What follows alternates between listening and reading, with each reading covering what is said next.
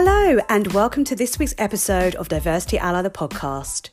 This week's special guest is Rick Stainton, founder and Group Executive Director of Smile Group and founder of One Industry, One Voice.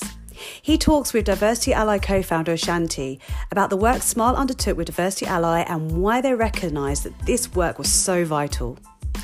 We also touch on the vision for One Industry, One Voice and why unifying the industry was and is the key to showing society the power of events and to attracting new, diverse talent to our wonderful sector. Smile engaged Diversity Ally for support and guidance with their diversity and inclusion strategy. They underwent a full audit process with us and training and came away with a roadmap and some tangible goals for the next 12 months. And we can't wait to catch up with them in 12 months' time to see exactly how they've got on. Smile as an agency were an absolute joy to work with, and they were our first clients, so will always hold a special place in our heart. We really hope you enjoy this episode and don't forget to subscribe.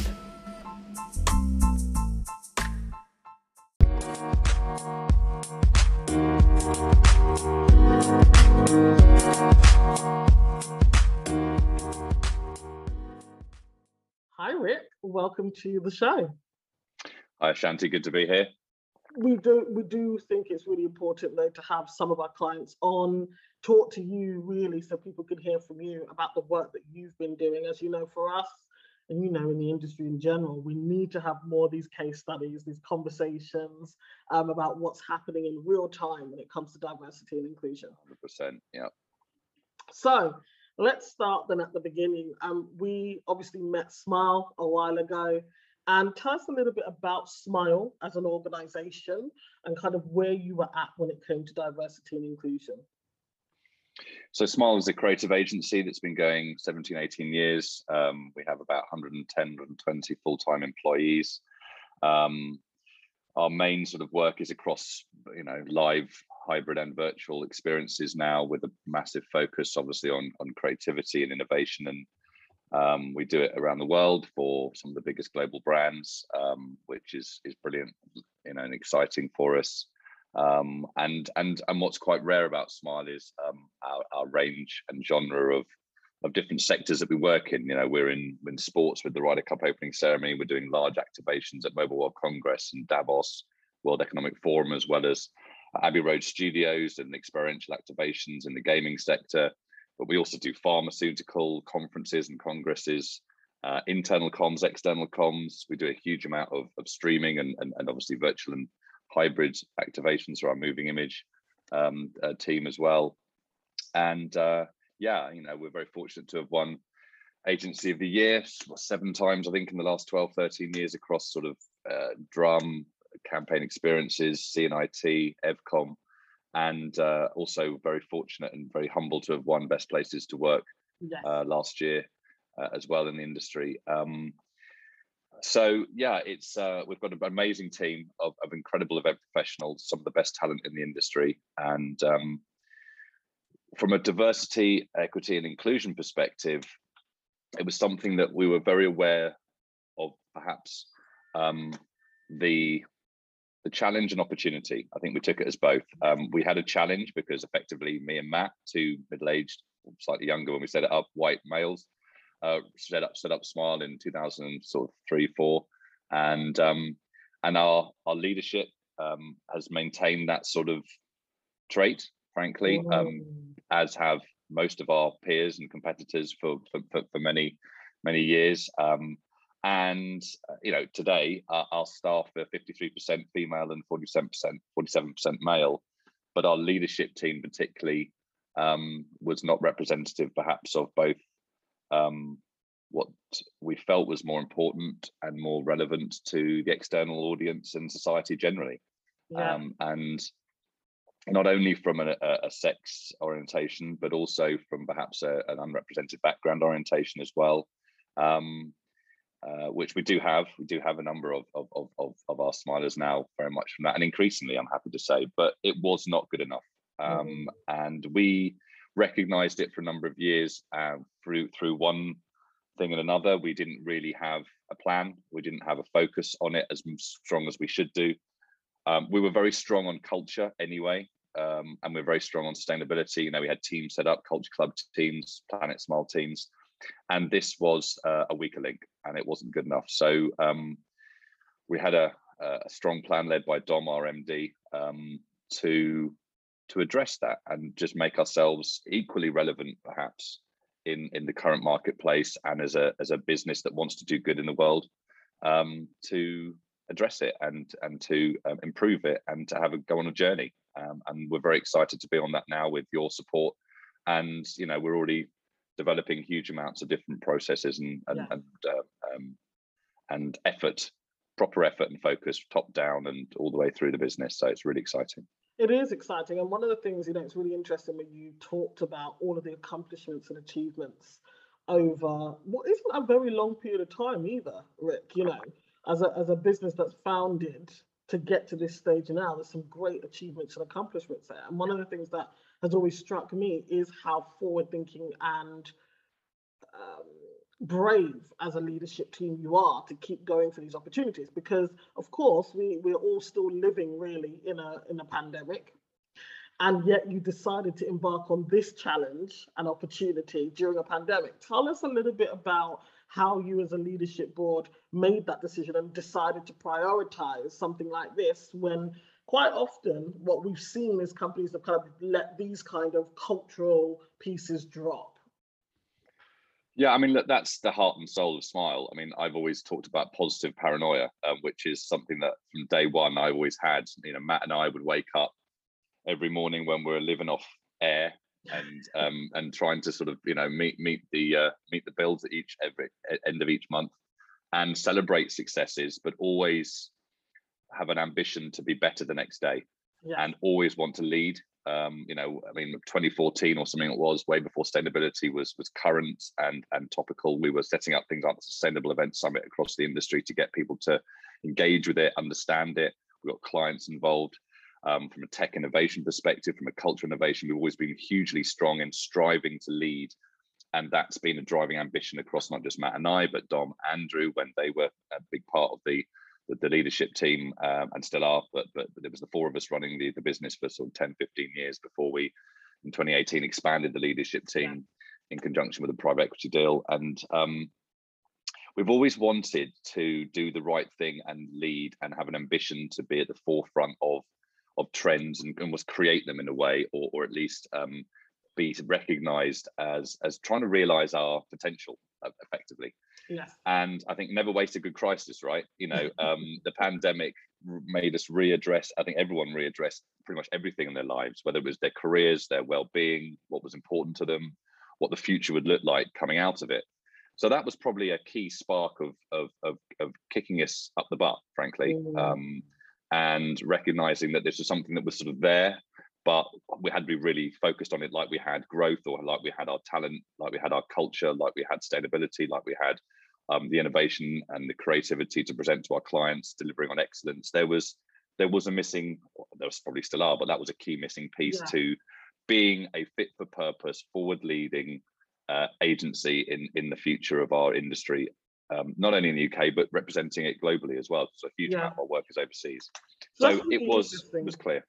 Yeah, no, that's really interesting. And thank you for sharing that, because I think sometimes, other organizations, assume that it's an easy thing to do, but actually it required taking time out, bringing together your managers, your stakeholders to run some of the training sessions that we ran during what was a very challenging time for all in the industry.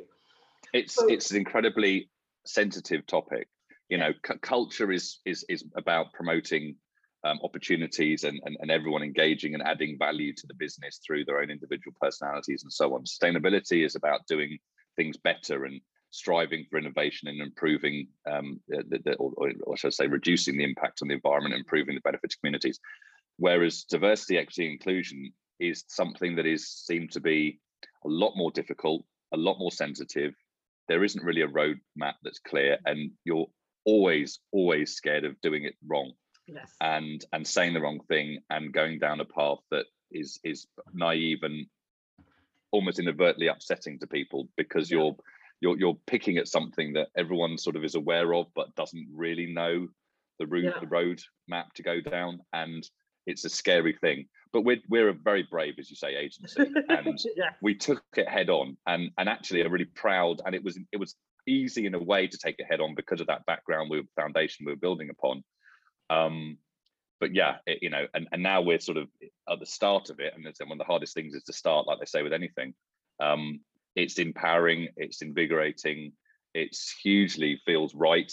And it's sort of, certainly for me, from sort of having led the team for many years, almost embarrassing that we didn't address it earlier, but we don't want to beat ourselves up over that, because we're not alone. In fact, we're in the majority there. And I think just accepting that is fair. It's a fair thing to do, and not beat yourself up over it. Well, exactly. And thank you for sharing some of those sentiments, because actually you touched on the next question I had for you, which is, although you are, as an organization, brave, talk a little bit about how it felt for you as a founder, as a director. You're a human being amongst all of this. Kind of what thoughts, quite honestly, did you have before some of the conversations that we facilitated internally? Well, I felt hugely responsible for the fact that we weren't already the most diverse or the most a representative or inclusive business, because I'd led the agency for many years. I mean, it wasn't my fault, but it also was my responsibility. So it was probably, for me and several others of the leaders, we felt a huge amount of responsibility to make things more appropriate for the current and future community and environment that we all live in, and represent the values of the world, because that's something that is really important to us, hence my aforementioned mention of culture and sustainability and other elements. Yes. So it was a massive missing piece to demonstrate that credibly. Yeah. And I'd lived abroad for many years of my life, and I'd experienced lots of different types of backgrounds and cultures and so on. So that was an easier bit for me. But then looking at the Smile family, a hugely predominant white family, looking at the leadership, a hugely predominant, as I said, male, white leadership team, it was clear that there was a challenge there that we had to address. And it was great because, collectively, they're just say mostly by Dom and Emma, our head of creative, now creative director and executive creative director and so on. There was a real will collectively to address it. It wasn't pulling anyone along, I don't feel. And I was actually, inspired, frankly, by people's commitment to it and openness and bravery, I suppose, to take on difficult conversations, whether collectively as a leadership team or as a wider group. So yeah, I mean, I'm being educated as well as being inspired. I'm finding it a lot easier to have conversations like this now, because I feel it's the right thing to do, and not to beat yourself up about perhaps saying the wrong thing because you're on an education process. Absolutely. And as the outputs start developing, and as you start seeing change, it's a self-propelling journey. It's a self-propelling sort of mission, and that's just so rewarding, I guess. And we're only on the start. I mean, don't get me wrong, we've got a long way to go, but we're committed to that long journey. Yeah, absolutely. And one of the things that, I will definitely say is that, you and I have kind of come into contact at various events since we did that initial training. I mean, it's really interesting for me to observe the way now you engage around the topic with such a lot more ease. It's so nice after we've worked with groups of people, particularly senior individuals, to see their shoulders drop. They can have these conversations with each other, because that's where the power is. I've seen you have conversations with your peers of the same seniority level, and it's brilliant, because that's how we're going to keep driving this mission of getting the industry to be open and just talk about it. So that's the power of conversation. And let's talk just a little bit around how we structured these pieces, because we did sessions with the directors. We did one-to-one sessions, which were really quite interesting. And then we did some group sessions. Talk to us a little bit around how that added value, how you benefited from being able to have a one-to-one conversation and have a conversation with just your fellow directors and senior managers.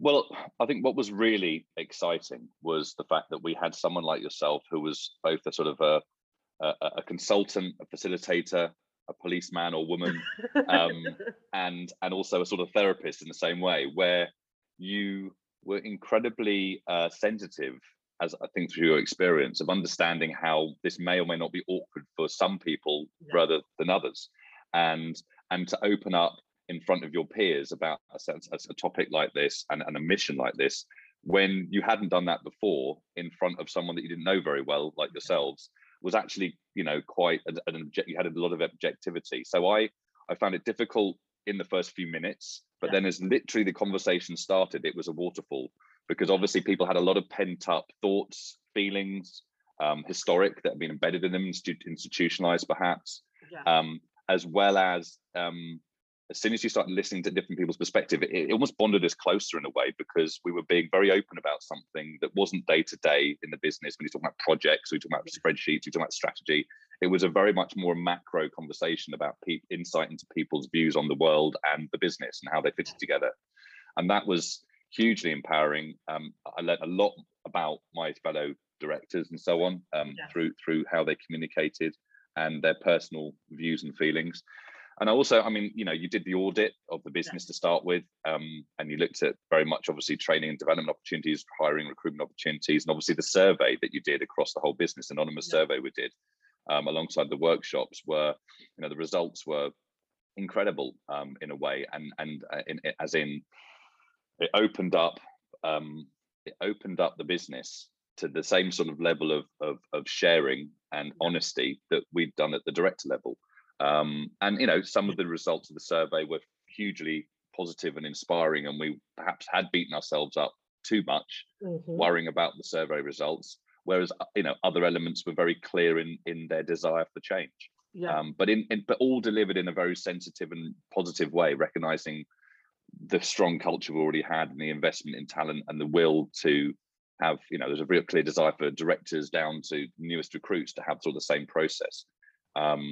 And yeah, that was just, you know, really a great start.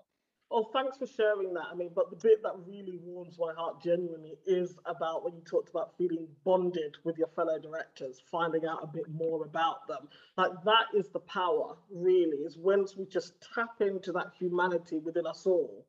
And you saw the kind of wheels turning.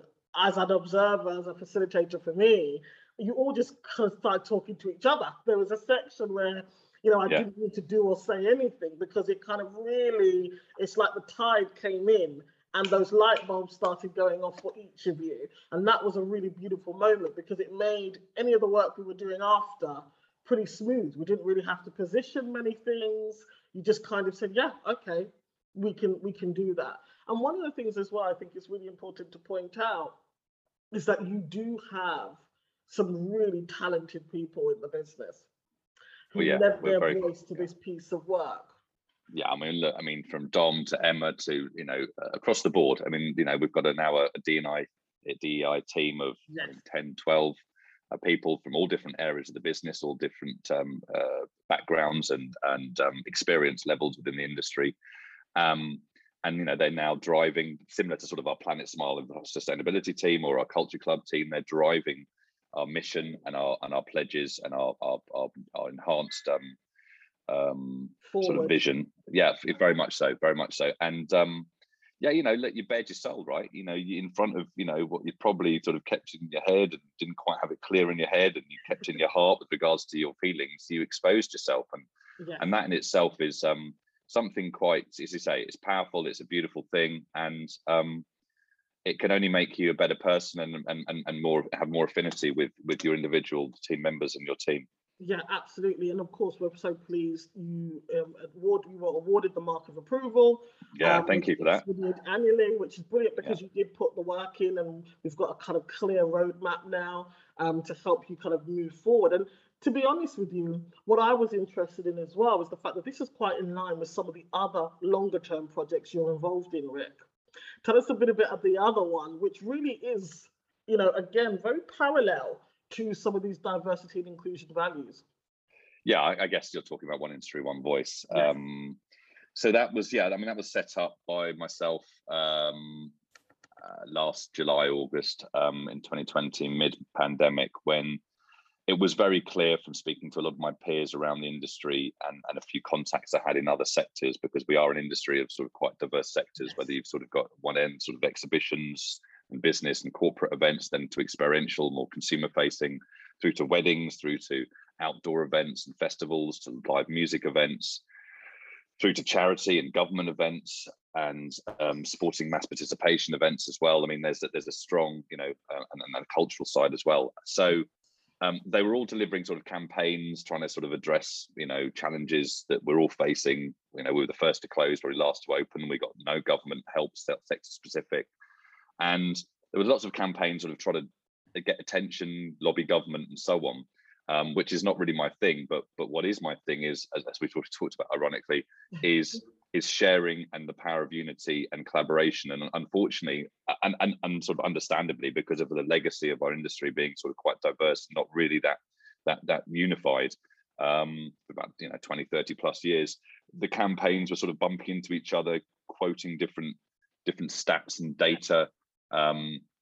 And often at the same time lobbying the same people, and it was just confusing for the industry internally as event professionals, and obviously for the government and the media.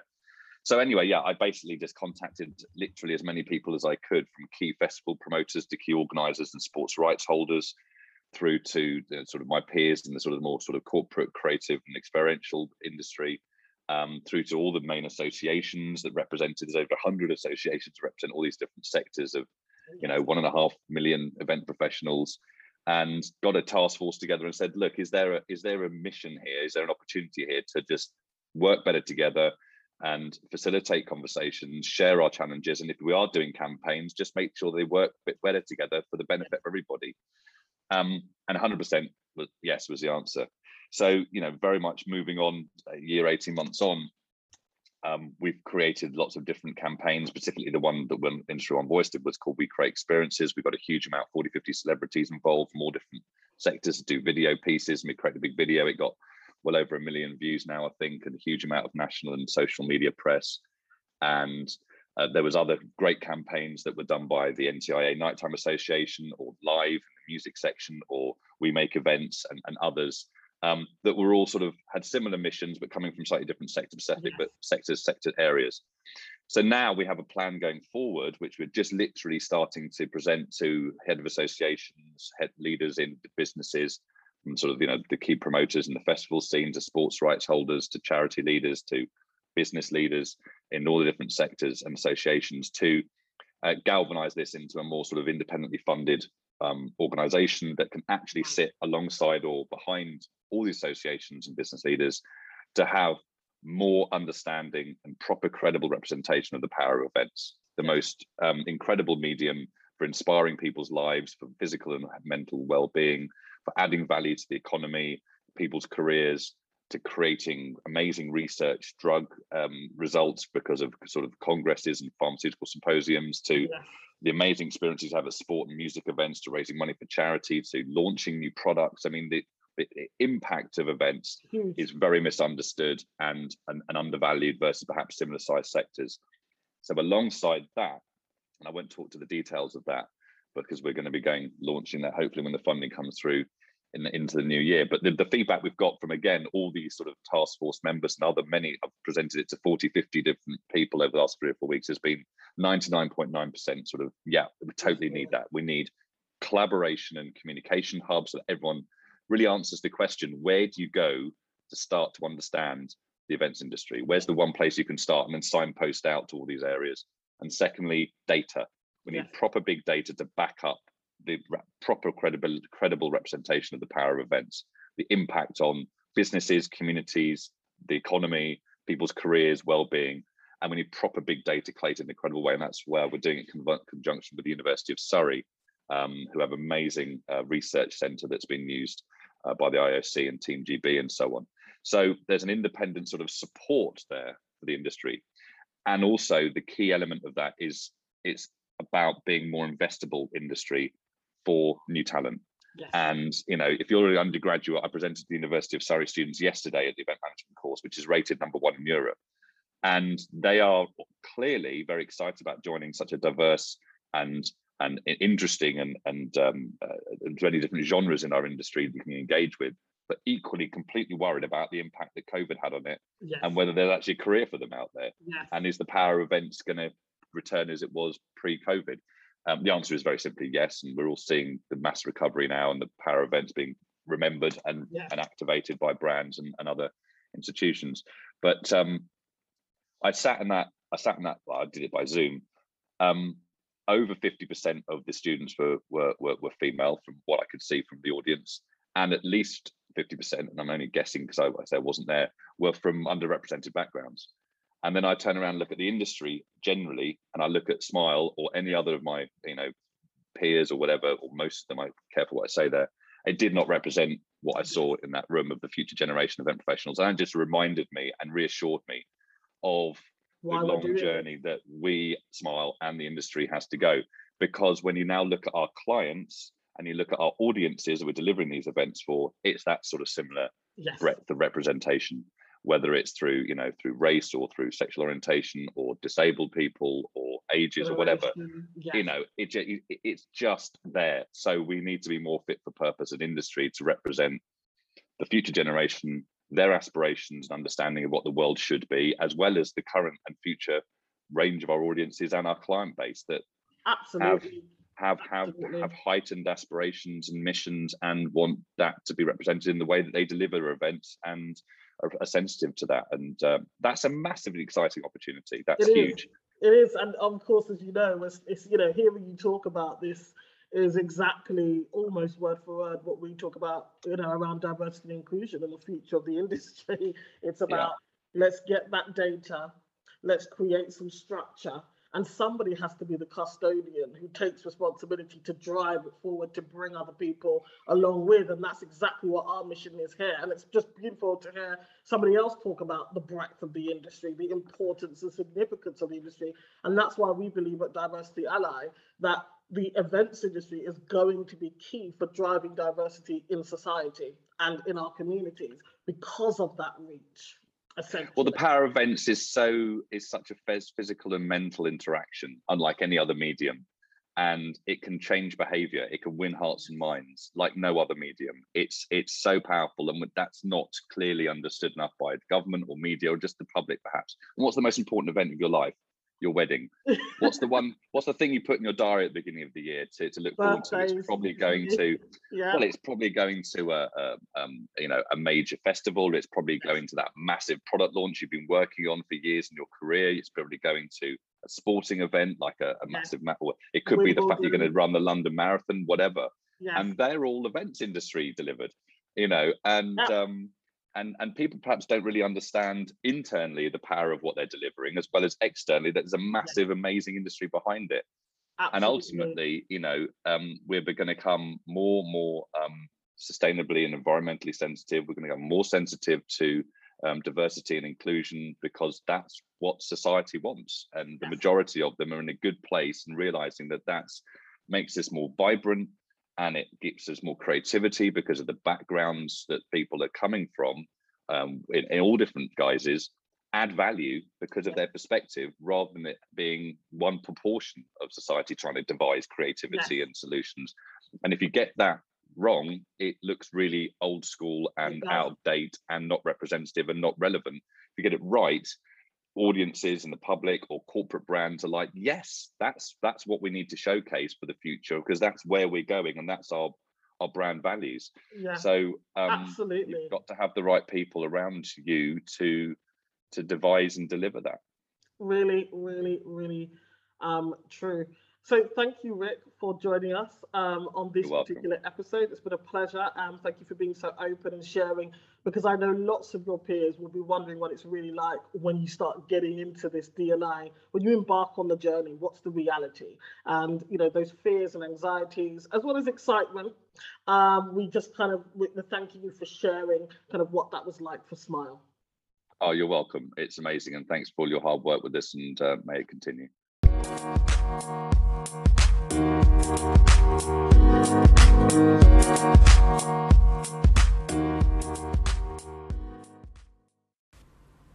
Are you struggling with your diversity and inclusion strategy? If so, we have got you covered.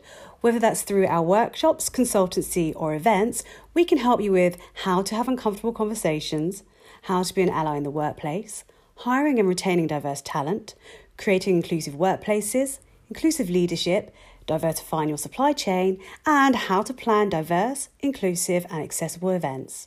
Why not book in a discovery call with one of the team at Diversity Ally? Contact details are in the show notes.